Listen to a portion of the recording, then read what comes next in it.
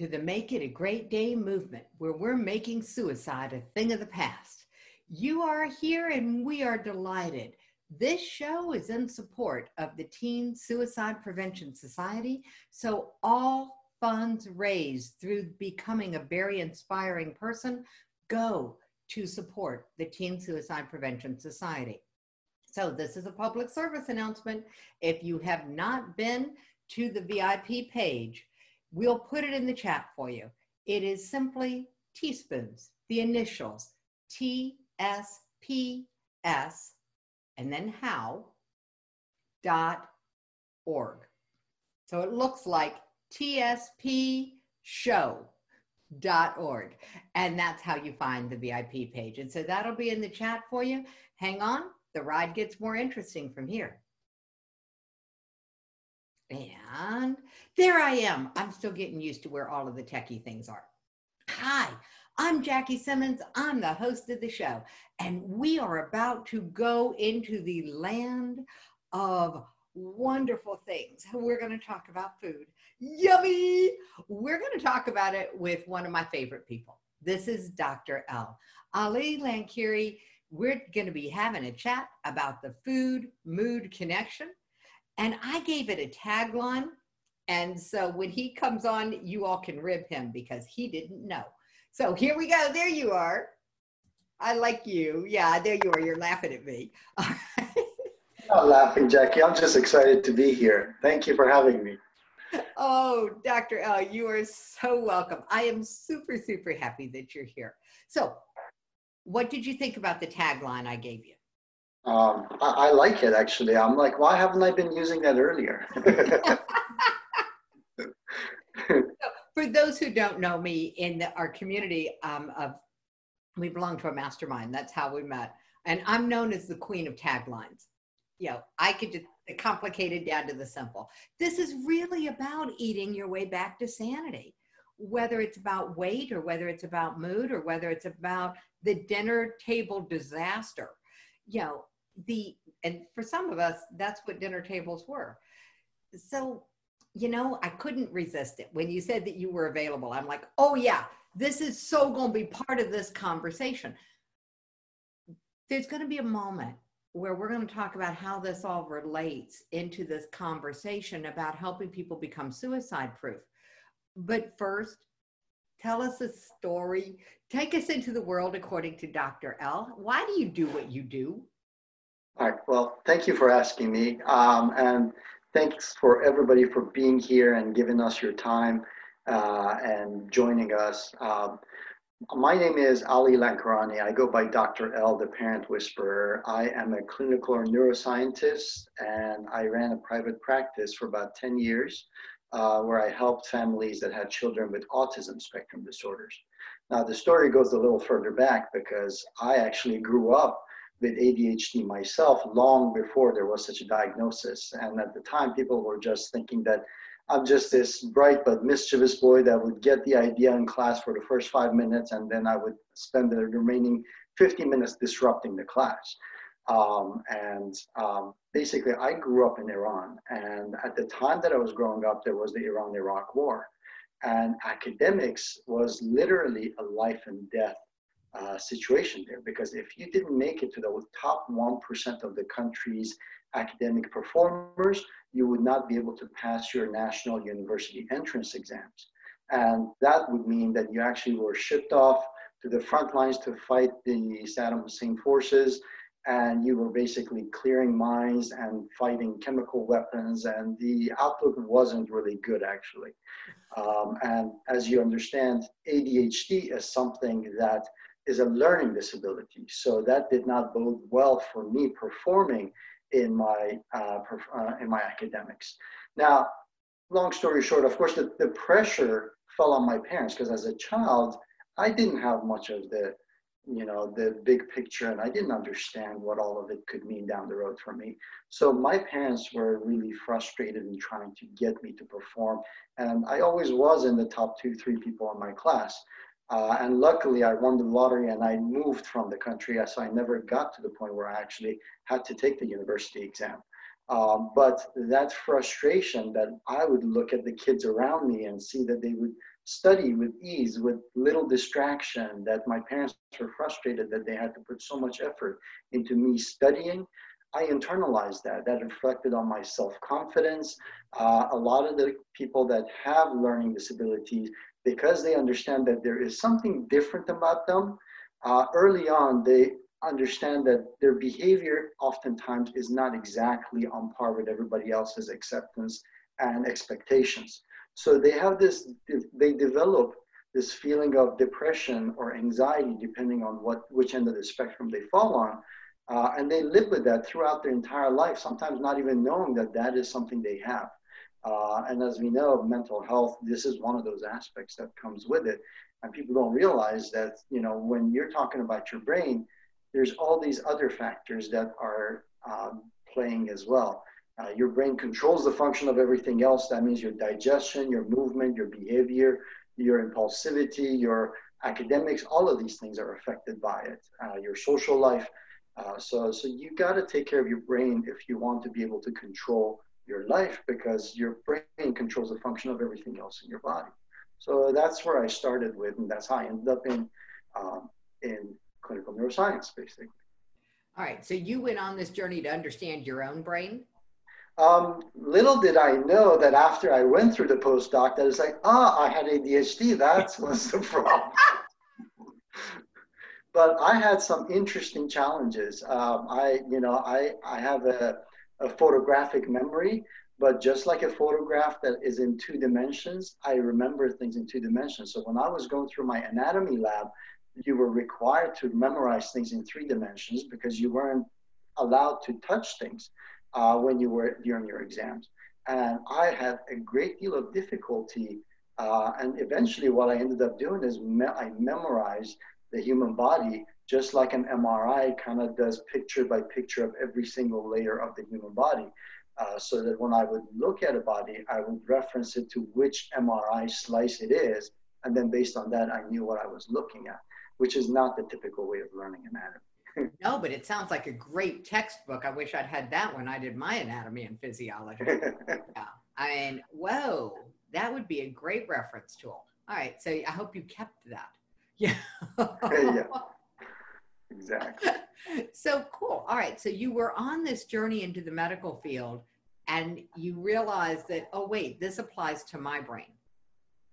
All right. That's a huge thing. We love this correlation that we're finding in that, you know, we do what we need to do for ourselves. And even if we think we're doing it for the world.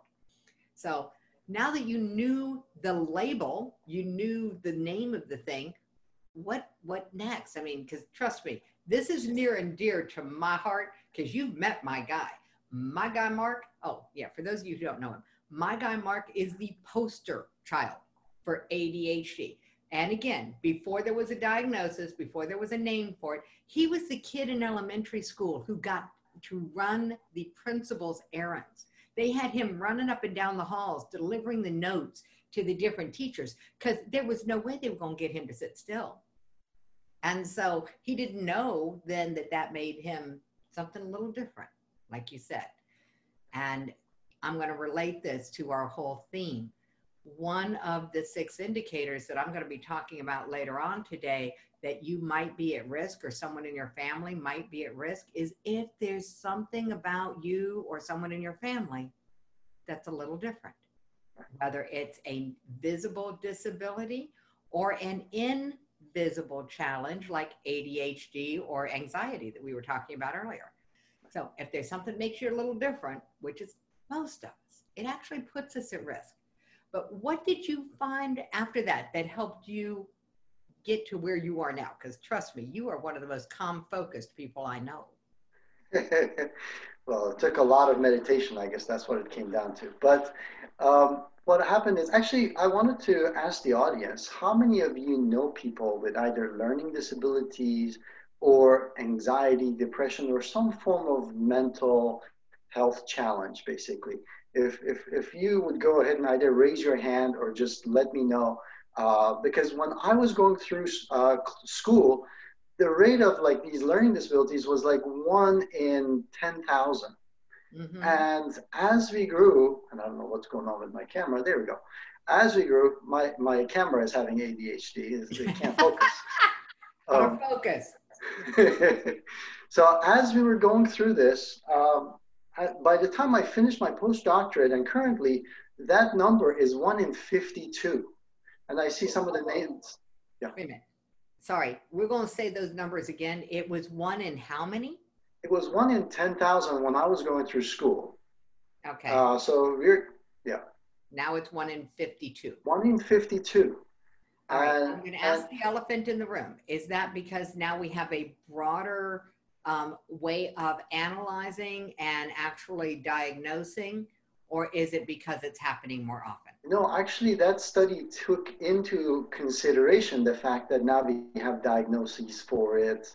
Now that we have, like, it actually took into consideration all of that. That initially, at some point, it was overdiagnosed, and at some point, now everybody kind of falls into that category in one way or another. The reality is that when they came up with the diagnosis, they also attached things like genetics and all these other factors and attributed it to the condition. But the reality is that if this rapid rate of 10,000 to 52 is happening so much, that almost means like the only people who are having kids are people with learning disabilities. So we know that that's not the case, basically.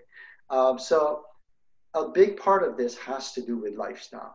And in fact, once I did the postdoctorate and I was helping these children with the spectrum disorders, what we found out is that a lot of it had to be developmental, and it's basically how this process came about. And usually I wouldn't really start the therapies with these kids until we had addressed how to support the brain. You see, your brain, let's look at it this way. We have a pyramid. Mm-hmm. And at the bottom of this pyramid, we have the food and your nutrition as the foundation of how to support your brain. Then the next level is rest and oxygenation. And then on top of that pyramid is stimulation. And I'll go into specific parts of every single one of these things. Yeah, the human brain is something that is not evolved and developed completely when we are born. So through the process of birth and in those early 2 years, what happens is the brain develops and forms into a point where it becomes a viable entity to basically be able to keep you alive. So in that process, you need to have these fundamental things in there. You need to have the nutrition, you need to have rest and oxygenation. And then once your brain is supported through nutrition, rest and oxygenation, then through stimulation, it connects different parts of it together, becomes synchronized, becomes focused. And then if you ask it to perform a task, it can do that for you. Now, what I didn't like in private practice was that by the time the kids were coming to me, they had already gone through the first decade, that important first decade of their life, having suffered, having internalized their problem, and the families were basically being pulled apart relationship-wise, finance-wise, just frustration-wise, because they're trying to throw all these different therapies at the kid and hoping that something would stick, basically. And I realized I wanted to move to the prevention side of things so that they wouldn't go ahead and experience what I grew up with and what I had to experience. And that's where I ended up with where I am today, basically. Cool. All right. So you're all firmly in, let's get ahead of the curve. And this is one of the other things that is this wonderful parallel, because this is, where I'm working. My whole goal is to get ahead of the curve. Exactly. on my favorite topic. I never thought I would call suicide my favorite topic. Whoa, that's weird. Okay, so yeah, my favorite topic is the fact that we can make it a thing of the past. What your favorite topic is really the food mood connection. It's the brain requires a certain amount of things before it can perform. Right, exactly. And that's really key, because most of us just sort of expect our brain to do whatever we ask it to. Like playing the card game earlier, Right. I kind of expect that the neurons are going to fire. I kind of take all of this for granted. Right.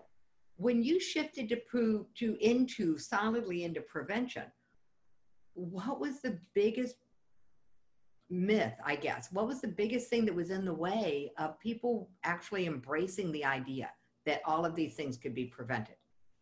Well, the first part is that people have to realize that if you want that foundation, that nutrition part, because I mean, you have to ultimately work with your body.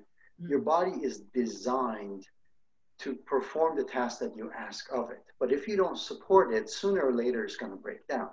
And of course, food and healthy eating, food is the foundational tool for Mm. building your body and achieving what you want.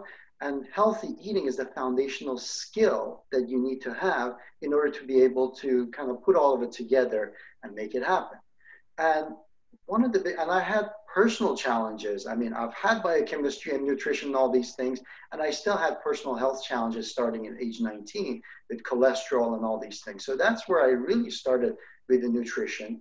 But ultimately, I realized what a critical role it has on my behavior, my focus, and my performance and how I show up in life. So a lot of times I see people trying to take stimulants and different things to kind of biohack their way into asking their body to do more. And ultimately, what that comes down to is your body is going to end up, that's not sustainable. At some point, your body is going to fall apart or show that you neglected something in order to get that extra push. Well, we get that So, that's the problem. What gets in the way of people actually doing something about so here's the thing: the myths that I have, or I should say that what people think about is that usually they when you ask them, it's like, how do you do healthy eating? And they're like, oh, I eat pretty healthy. And then when you start talking to them, you realize that there are three things that most people really haven't thought about. One is that we either follow when we eat based on culture, based on how we were raised. it? Oh, We got it. don't put much thought into when our body needs to eat. So we have people that fall on one end of the spectrum where they're like, oh, no, research says you have to have 4 to 6 meals a day, and the meals got to be small in portion and so on and so forth. And then you get other people that are like, well, we've always been a breakfast, lunch, and dinner type of a thing. Then there are people that say, breakfast is the most important meal of the day, never skip breakfast. And then you got those people that are like, no, we fast, and they end up eating like nothing for days on end, and they're like, I'm on a water fast, or so there's this gamut of things, and the reality is that uh, your body is so capable of coping with these different ways of eating that it actually switches mechanisms as how to produce energy. So most people, the first one is they don't pay attention to the fact that there's a proper way to eat as far as when to eat. The second one is most people don't pay attention to how to eat. So, and we as a society, as a civilization, are great at it. Our brains kind of are too smart for our own goods. We mix things that were never intended to be mixed together. We end up eating foods that like exist year round, but in nature they never do. Mm. So then there's that part of how you Okay, so put the when you're foods talking, I'm together. just going to say, when you're talking about when to eat, you're not just talking about what time of day, you're also talking about what season of the year to eat things. Exactly. So, Okay. so there is seasonality. There is whether you eat 3 meals a day, 4 meals a day, or no meals a day. How do you decide which one is the right one for you, or based on your lifestyle? And then the last one is what to eat. Now, this is the part that people always have an opinion on, or they think that, they do pretty good. And again, you have people on both camps. You got people that are pure vegan and they never touch animal products. You got people who are carnivores and keto and they only eat fats, or animal products. So again, and they both swear by it. They're like, it really works for me. So these are the different things. And it's like, so which one is the right one for you? And the beauty of it is that these three things that I talked about, these three challenges, if you understand how your body works, then you can use whether it's a vegan diet or a carnivore diet, whether it's a fasting diet or 4 to 6 meals a day, you know how to put it all together. And you know how to mix your foods together so that you get healthy results as opposed to feeling lethargic and out of energy after eating where you need a nap or a coffee or a cookie or something to pep you up. So All of those things are telling you that you have provided for your body something that it wasn't designed to handle at the time, or that you're asking your body to do something and you haven't supported it properly. So Okay, so I'm gonna highlight this because I don't have my whiteboard set up, or I'd be writing a list for people. Yeah, this idea that you can't do it wrong. Your body's gonna adapt. Your body's gonna adapt to a lot of the things we ask it to do, whether you are on one end of the spectrum or the other, or like me, I'm an omnivore. Yeah, so I eat it all, and then your body's going to adapt to that. That's not the biggest elephant in the room. You know, it sounds like it's less about the what eating structure and more about the when and the how right. of this. So Right. Every time you put something into your mouth, I have a 5-year-old and a 9-year-old, and I always tell them, try to control what goes into your mouth or what comes out of your mouth. Because if you can control that, then you are ahead of most people in life when it comes to having control over your life. That is, I mean, that is like the most essential and the basic thing that you have the most control over, right? okay, parenting 101. Helping your child understand that they are the one, once they're you're no longer feeding them, they are ultimately in control of this. This is the first locus of control of your life, is that you get to control what goes in your mouth and you get control what comes out of your mouth. And then there's the moment that wasn't true for me, and it left me with an emotional eating roller coaster relationship with food that started when I was 4. And it was about this thing of control. So I'm really glad that you're bringing it up. If we gave our children this concept of that was theirs to control what they put into their mouth, and that their body would give them feedback, that they could actually learn to be aware of the impact, the information, the feedback from their bodies, my God, we would change the world. So, okay, now I get the importance of this. Yeah, we got really personal there for a second. I'll be talking about that story, as a matter of fact, tomorrow night, because that plays into that part of the show. For this particular episode, let's stick with this, because that was a lot. Controlling what comes out of their mouth, we've been addressing, with various ways, with the becoming genuine card games. But the journey right now of controlling what goes in your mouth. I know a lot of adults who don't feel like they have a lot of control over that. Right. And there is so much information out there. It's almost information overload. So on one end, you have people who just toss all the information out and they're like, I'm on a seafood diet. I see food, I eat it. And then you got other people that are so, micro when it comes to managing everything that they eat, that in the process, they might end up leaving entire big important things out because they're just focused on one area. And as I mentioned to you, I had this challenge for 25 years of my life. I'm a guy who actually aces biochemistry. I did really well with nutrition. I recommended nutrition to my patients. And yet I had this personal challenge, which was always a problem for me. I couldn't figure out, if I know so much and if I've been taught everything there is to know about it, why is it that I can't control my own health? And eventually the ahas that I had, the 3 ahas that I had, were that number one, we are omnivores. Part of the human species success is that we can go anywhere on the planet, be it the Arctic regions, be it the tropics, and we can find food that allows us to be sustained and survive. So we are capable of eating everything. So this idea of leaving one thing entirely out and never having it again, I don't subscribe to that. I believe that you're designed to be able to eat everything. It's just that you have to make sure that you don't escape your ancestral and your cultural programming. So that also becomes the second aha, that, if you're in an environment where there are certain foods that are not available to you, you just simply wouldn't have those. But nowadays, if you were in the Nordic regions, there was no plants there. It was snow most of the time. At the same time, in the tropics, the competition for higher end foods was fierce, but there's plenty of nutritious fruits and vegetables. So why risk life and limb over hunting when you can just go ahead and get fruits, right? So low-hanging fruit. We knew there was a reason for this. This is the easy way to eat before there was such a thing as a grocery store. Exactly. And then some of the modern stuff that we have been doing, from processing to genetic modification of the foods, our bodies are not designed for it. Like the North American grain, for instance, we don't necessarily have the enzymes to process all of that.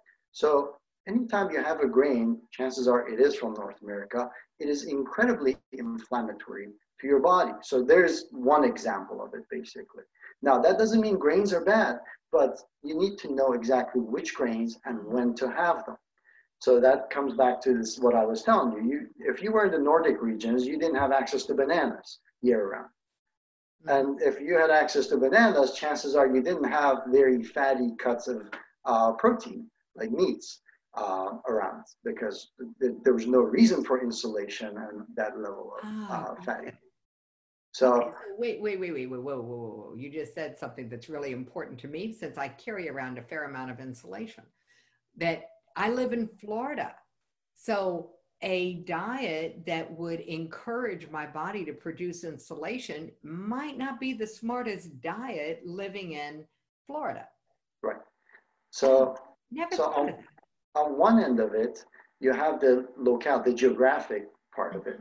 Then there's a seasonal part, and then there's also the types of food that you eat. Every time you put food into your mouth, your body has to start this machinery, this digestive machinery of hormones and gastrointestinal enzymes and muscles that run along the whole tube and hold it, and sphincters. And there's an entire nervous system called your enteric nervous system in your gut that's separate from your brain. And it actually accounts for 70% of the neurotransmitters in your body.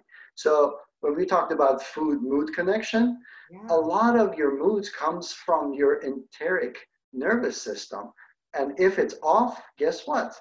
Your brain also is using the same neurotransmitters. It's going to be off. And this is what was so critical in private practice.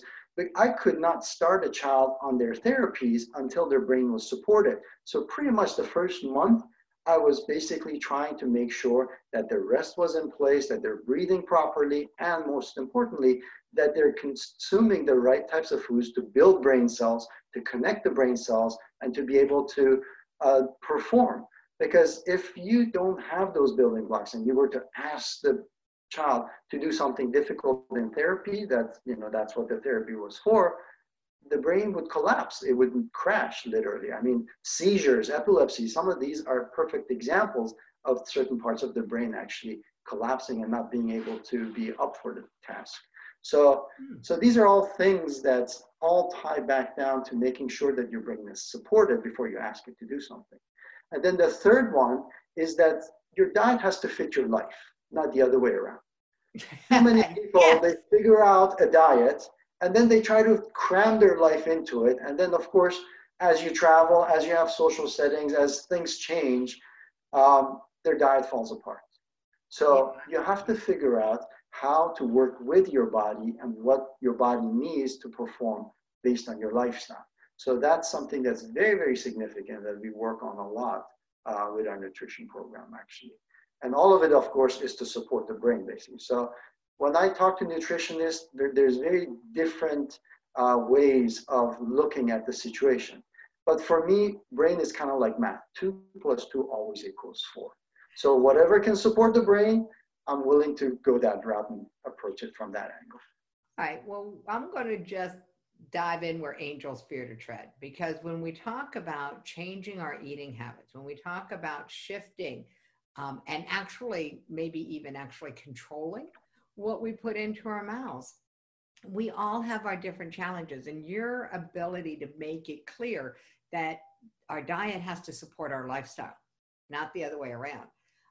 I'm just going to ask everybody if you've got a question about this or something you want to share, because My personal big challenge is that my lifestyle, prior to right now, where I'm doing everything virtually, my lifestyle was to travel. I was on the road, multi state, multi country, often, like twice a month, was a pretty good average.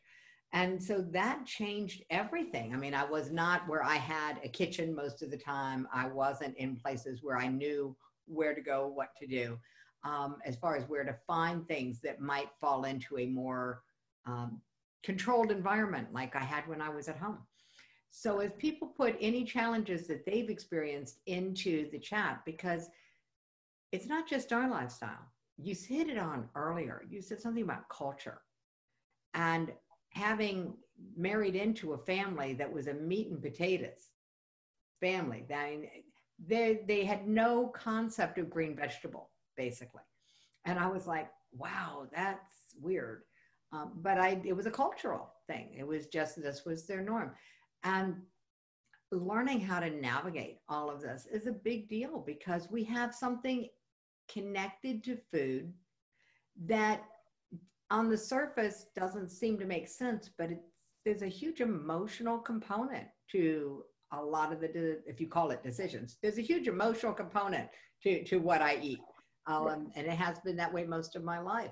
And so and there's another one, shifting from physical active job to a more desk job, not being as active.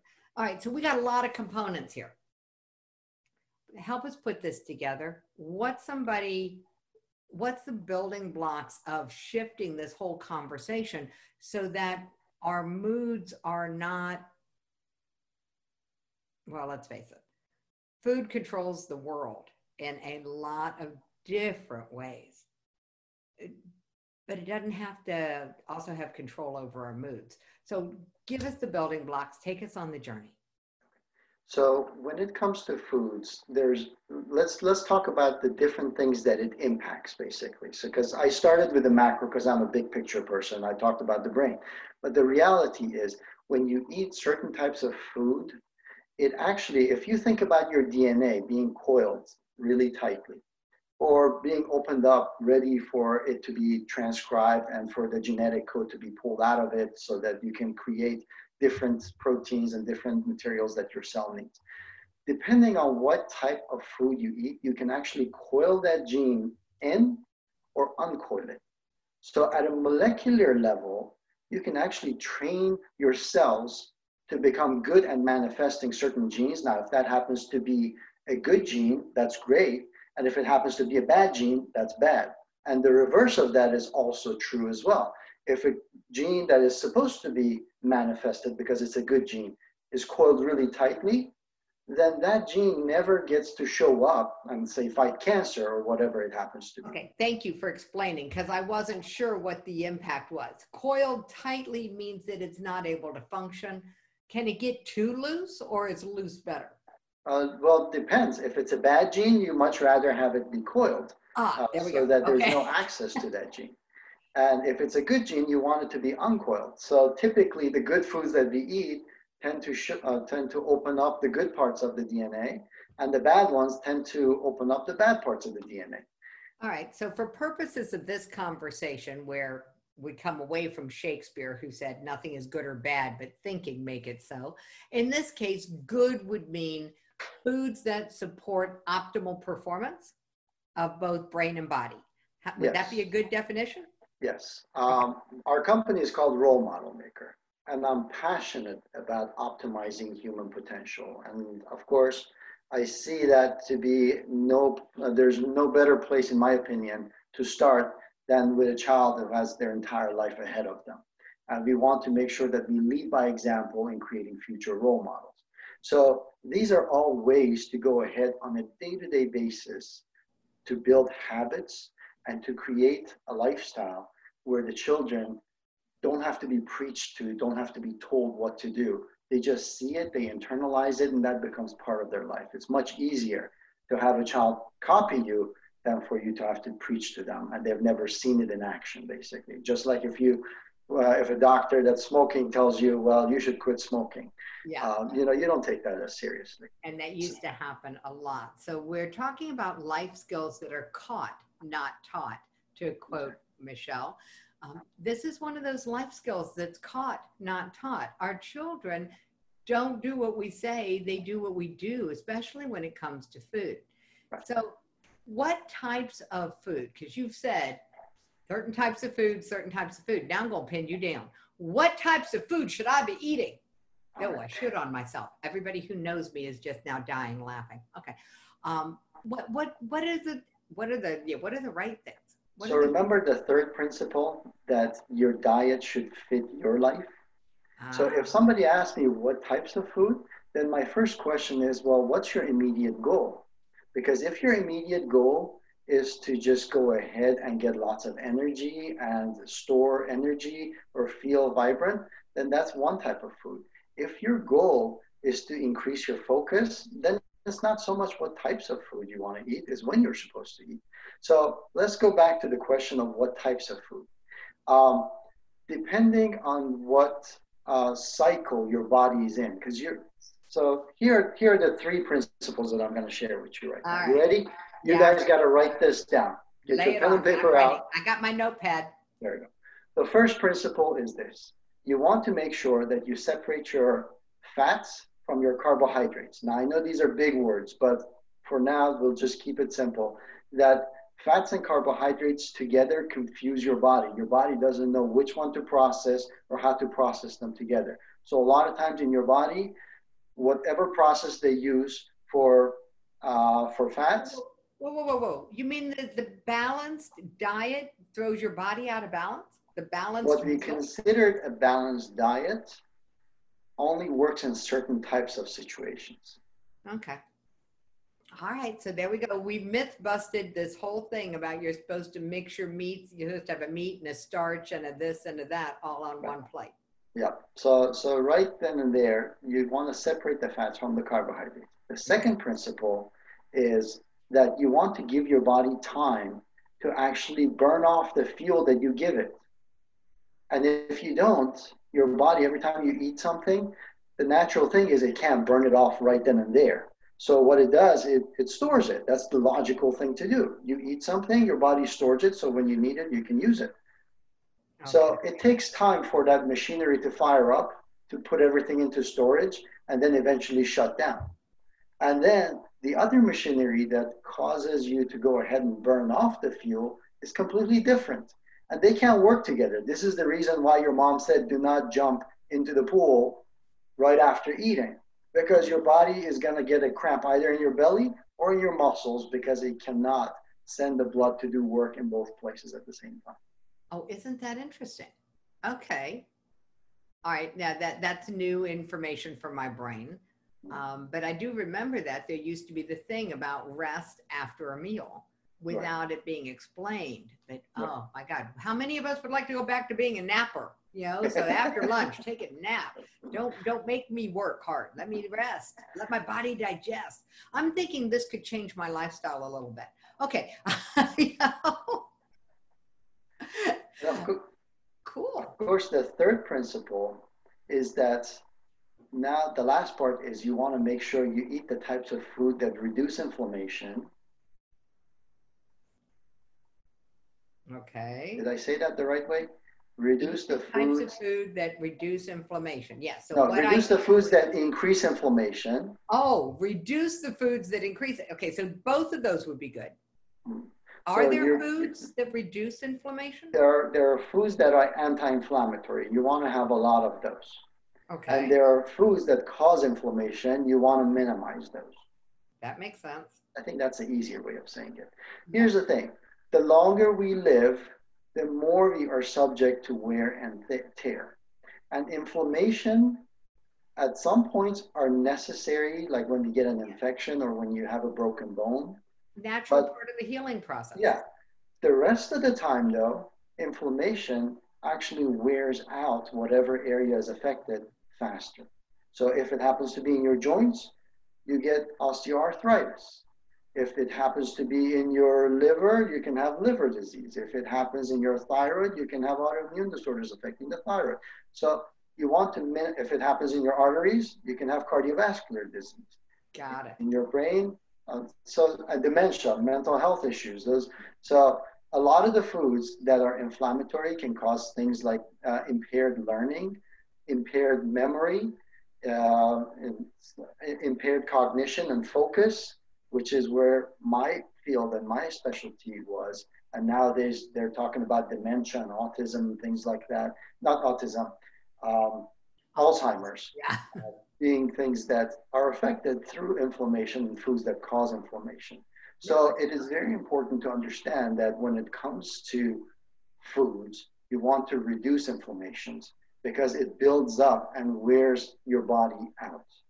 And now we get to a point where we're in our 50s and 60s, and we see that our pancreas is giving out. We see that we have cardiovascular disease and so on and so forth, and a whole host of other things. None of those have to be there. Everybody's asking the same question in the chat, which is, give us the list we could take to the grocery store. All right. So part of our gift today. Aha! All right, I got it for you. Don't worry. I got you covered there.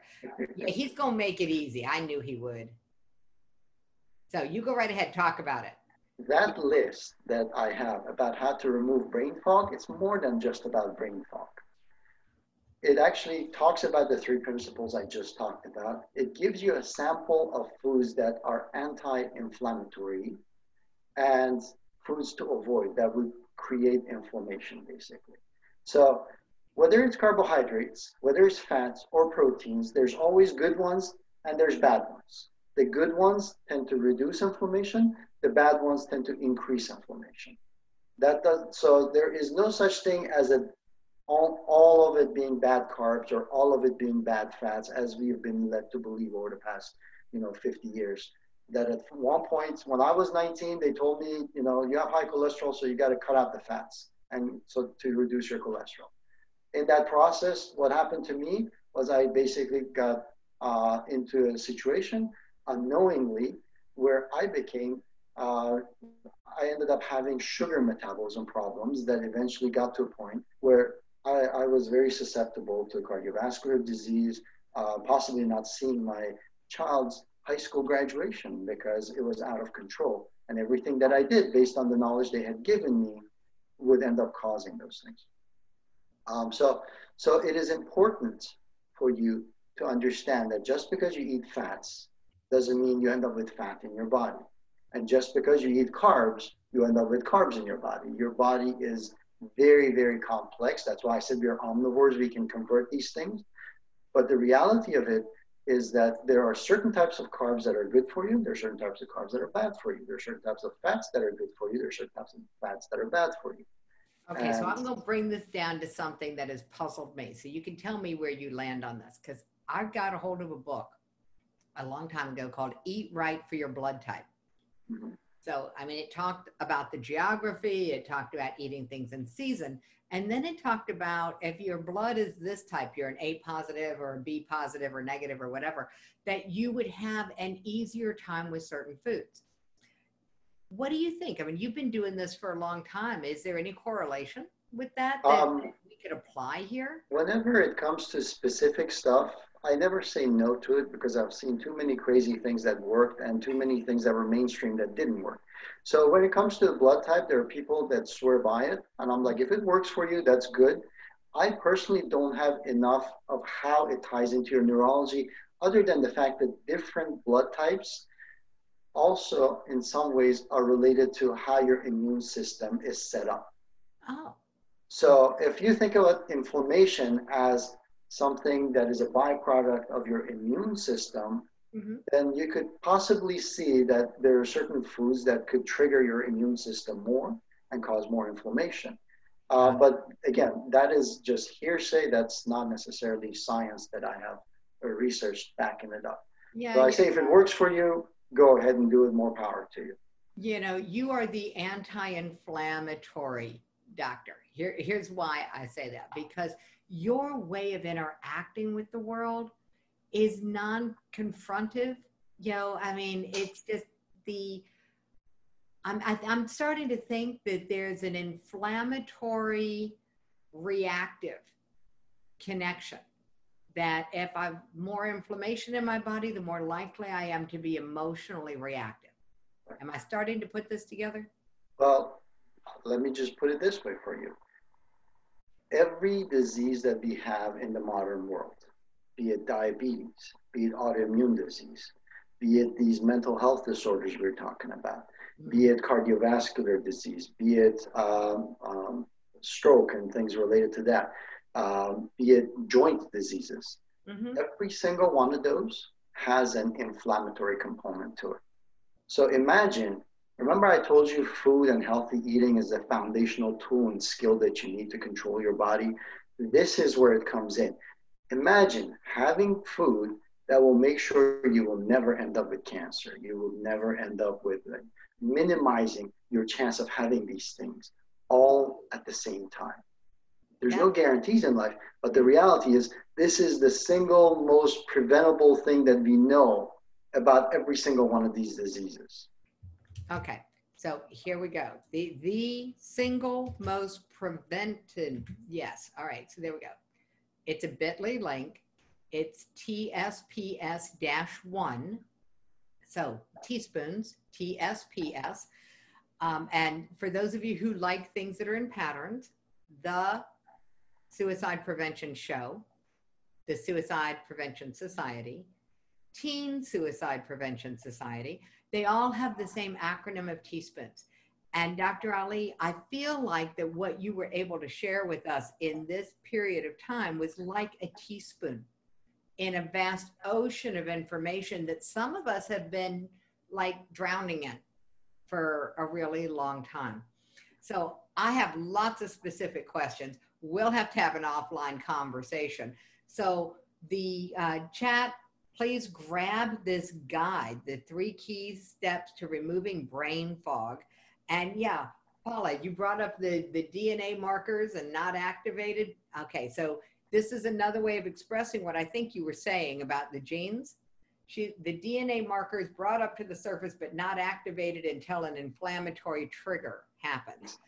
This is the case for inflammation management. Right. And I'm going to give you one final thing on that. Foods that you eat can coil things to the point where when you pass on your genes to the next generation, it can stay coiled in for up to 2 generations after. Whoa. Say that again. I know I'm just throwing too much information out there, but well, what you said is really vitally important when we're talking about this whole conversation about culture and family. If I'm eating something and it coils up one of the genes that I want to have expressed, I could be passing down a coiled gene for 2 generations. Right. Or an uncoiled gene where you're more susceptible. There's actually quite a bit of studies that show, like for instance, they did it in the mice where they gave them fatty foods or the foods that would plump them up. And then their children ended up being more plump just because of that, even though they had regular food. Now, if they had regular food, when they passed on their genes, their children would look back to normal. But a lot of times, if they continued that, that became more and more of a permanent feature down the generations for them. Yeah, the phrase used to be the sins of the father are passed down to the son, which means, ladies, we were immune from this whole conversation, but that's not what we're seeing. And so this is a very, very important step in the conversation that, yes, if you want to impact your children, it's going to start with taking care of you. Everything's going to come back to that over the course of the show. So that's the short version. The long version is get some more information, experiment with this, have fun with it. This is, I'm going to put it this way, because I have seen you working with people at restaurants and stuff as we've all been traveling together. And it's like, play with your food, people. You don't have to take it so seriously. Exactly. It's supposed to be fun. It's supposed to give you energy. It's supposed to make you feel fulfilled. If your food is not doing that, then you're not approaching it the right way. All right. Well, there we go. I also would like to make an invitation. Anybody who's interested in more information, we have a free Facebook group called Food and Fitness 101 that you're more than welcome to join, where we share tips from time to time as well. Awesome. Food and Fitness 101, and it's a free Facebook group, so you guys can find him on Facebook. You can follow the man like I do, and you can also get his great gift. It's an unfair advantage to optimize productivity. All of us could use a little more of that today. All right, Dr. Ali, thank you so much for being here. It was a pleasure. I always love being on the show, being able to serve in any way possible. So I appreciate the audience for listening and being engaged. And I love your inquisitive questions, Jackie. Thank you so much. You're very, very welcome.